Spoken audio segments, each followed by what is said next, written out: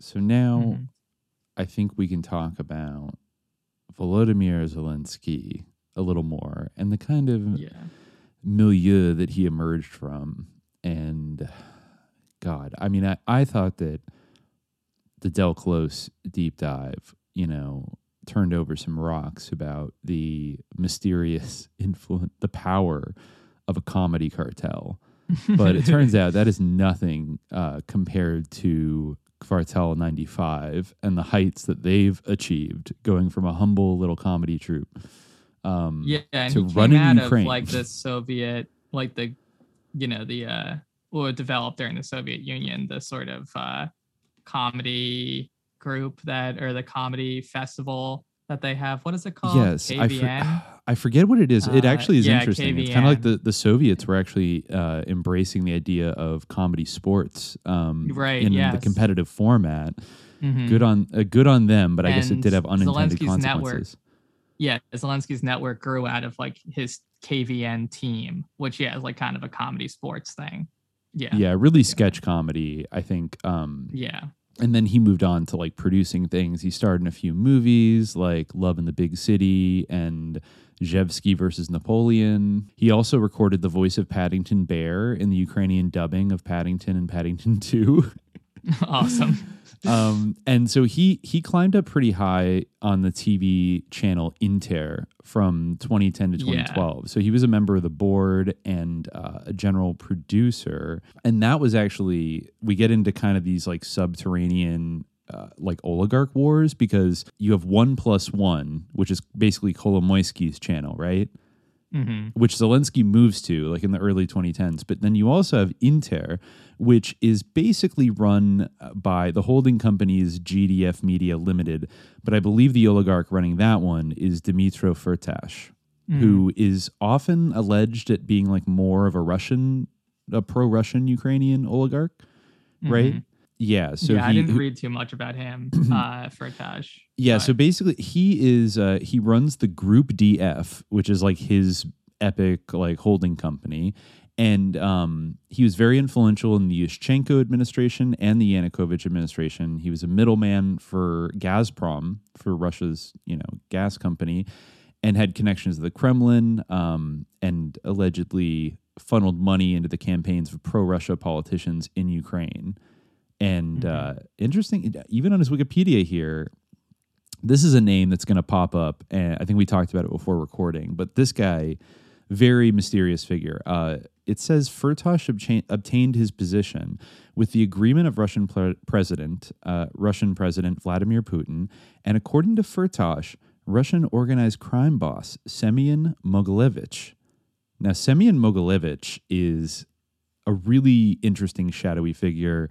He's Jewish Ukrainian, but is based in Moscow, allegedly these days, and is sort of regarded as like the boss of bosses of like all Russian mafia syndicates in the world, to the extent that I don't know if that's like a kind of an overblown thing or a mischaracterization. He's somebody that like has been chased by many different governments around the world for all kinds of like massive criminal conspiracies and things like that. And he seems to be somewhat under the protection of Vladimir Putin.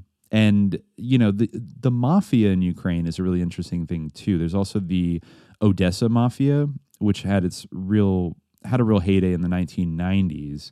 And I'm going to be talking about them later, actually, in a later episode of Demon Forces, because wouldn't you know, the Ukrainian mafia, some of them became very big arms dealers for various conflicts in like Yugoslavia and West Africa in the 1990s. So that's interesting. But yeah.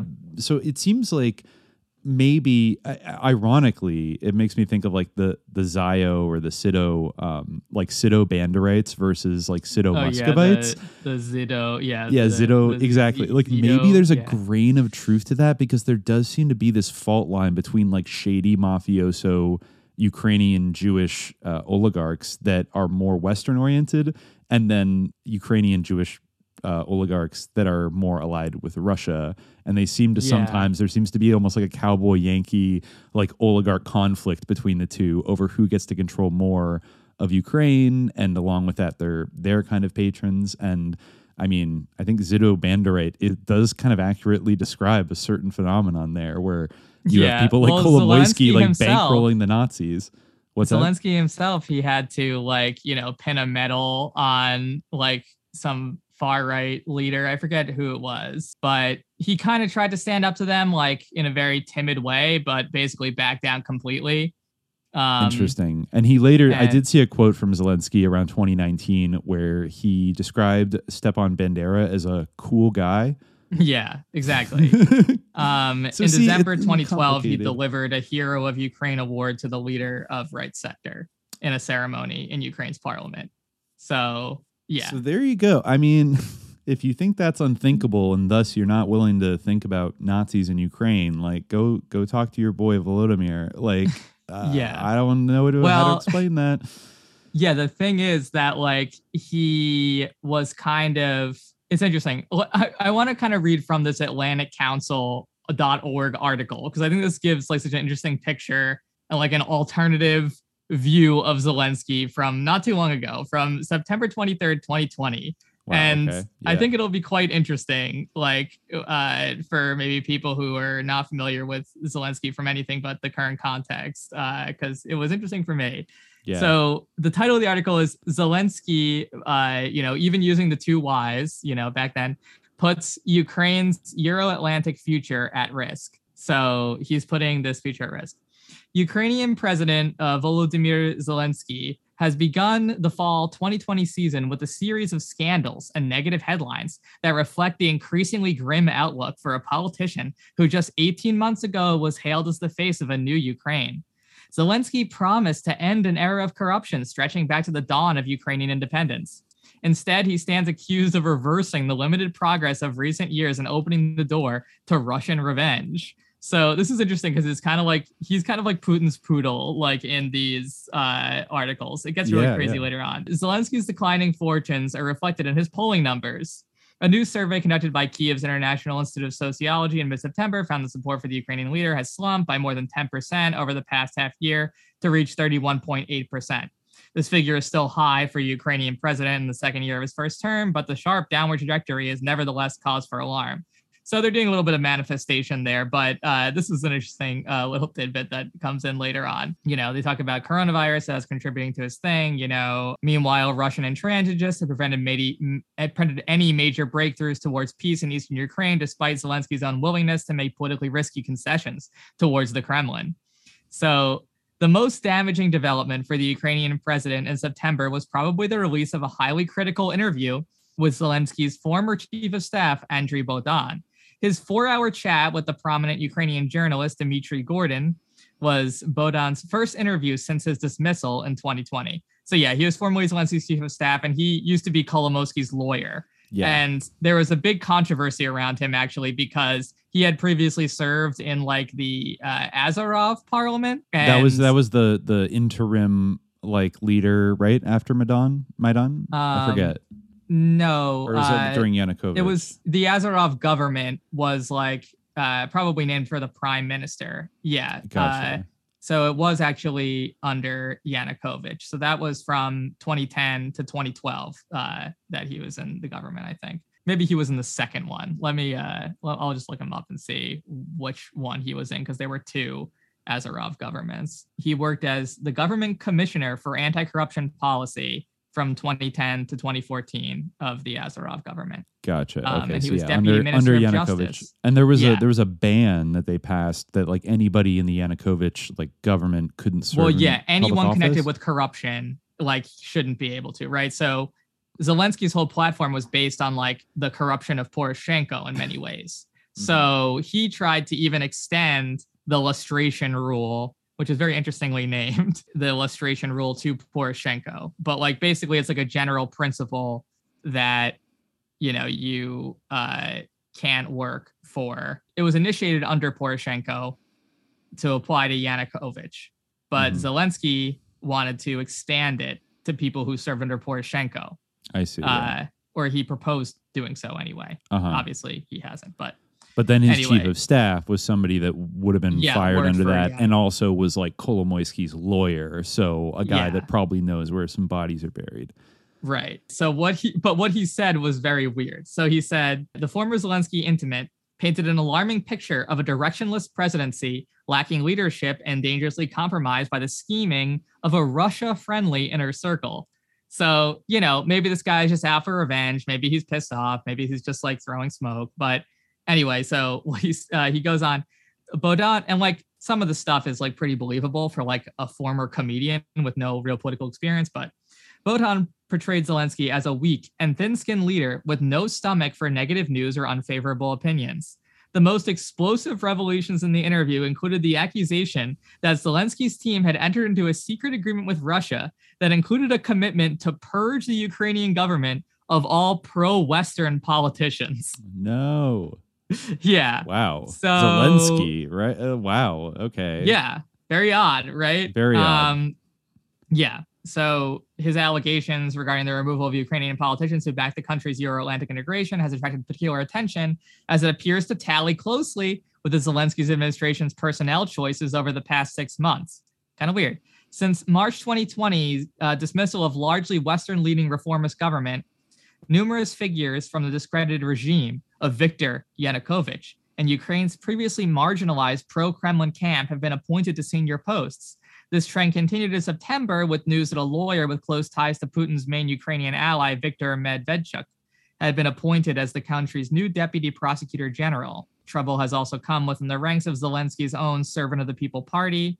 In early September, Servant of the People MP Gio Leros was expelled from the parliamentary faction. This is like the Yermak Gate thing, following a highly critical speech in which he denounced Zelensky for enabling the return to power of corrupt politicians ousted in 2014, right? Fellow Servant of the People MP Alexander Yurchenko added to the president's woes in mid-September when evidence was published implicating him in a bribery scandal. That is Yurchenko, I assume, not Zelensky, although he's kind of also implicated in a bunch of weird things like in the Pandora Papers and that was an interesting one too that was kind of talked about when they came out. This is part of a sequence by the ICIJ of like the Panama Papers and other things like that, which I honestly I wasn't too into those because it felt like, I'm sure I never found the website like super easy to like navigate, and it feels like the journalism that was spun out of it usually was like aimed mostly at like Russians. To the extent that you heard about the Panama Papers, the Pandora Papers, it would like emphasize how all these Russian oligarchs are hiding their money in tax shelters overseas in the Caribbean, etc. But like when we went and looked through it, it turns out that like Zelensky caught a lot of flack during the Pandora Papers and his excuse was like everyone does it, but he's not supposed to be just like everyone. He's supposed to be special. Clean. He's supposed to be a servant of the people. He is a servant of the people. Exactly. Yeah. But like really when you kind of break it down, like let me see if I can find. Yeah, Al Jazeera. This is from like 6 months ago. It's from October 2021. Al Jazeera says Pandora's box may ruin Zelensky's chances for a second term. Network of offshore companies revealed by document leak threaten the Ukrainian president's political future, analysts say.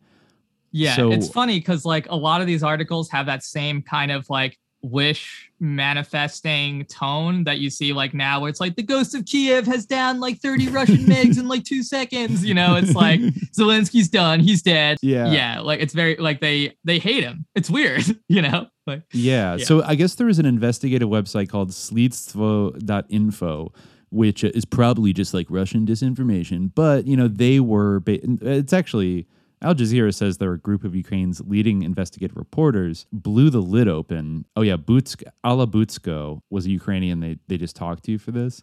And she said, those reports finally opened her eyes. I was duped. We were all duped. I'm not voting for him again.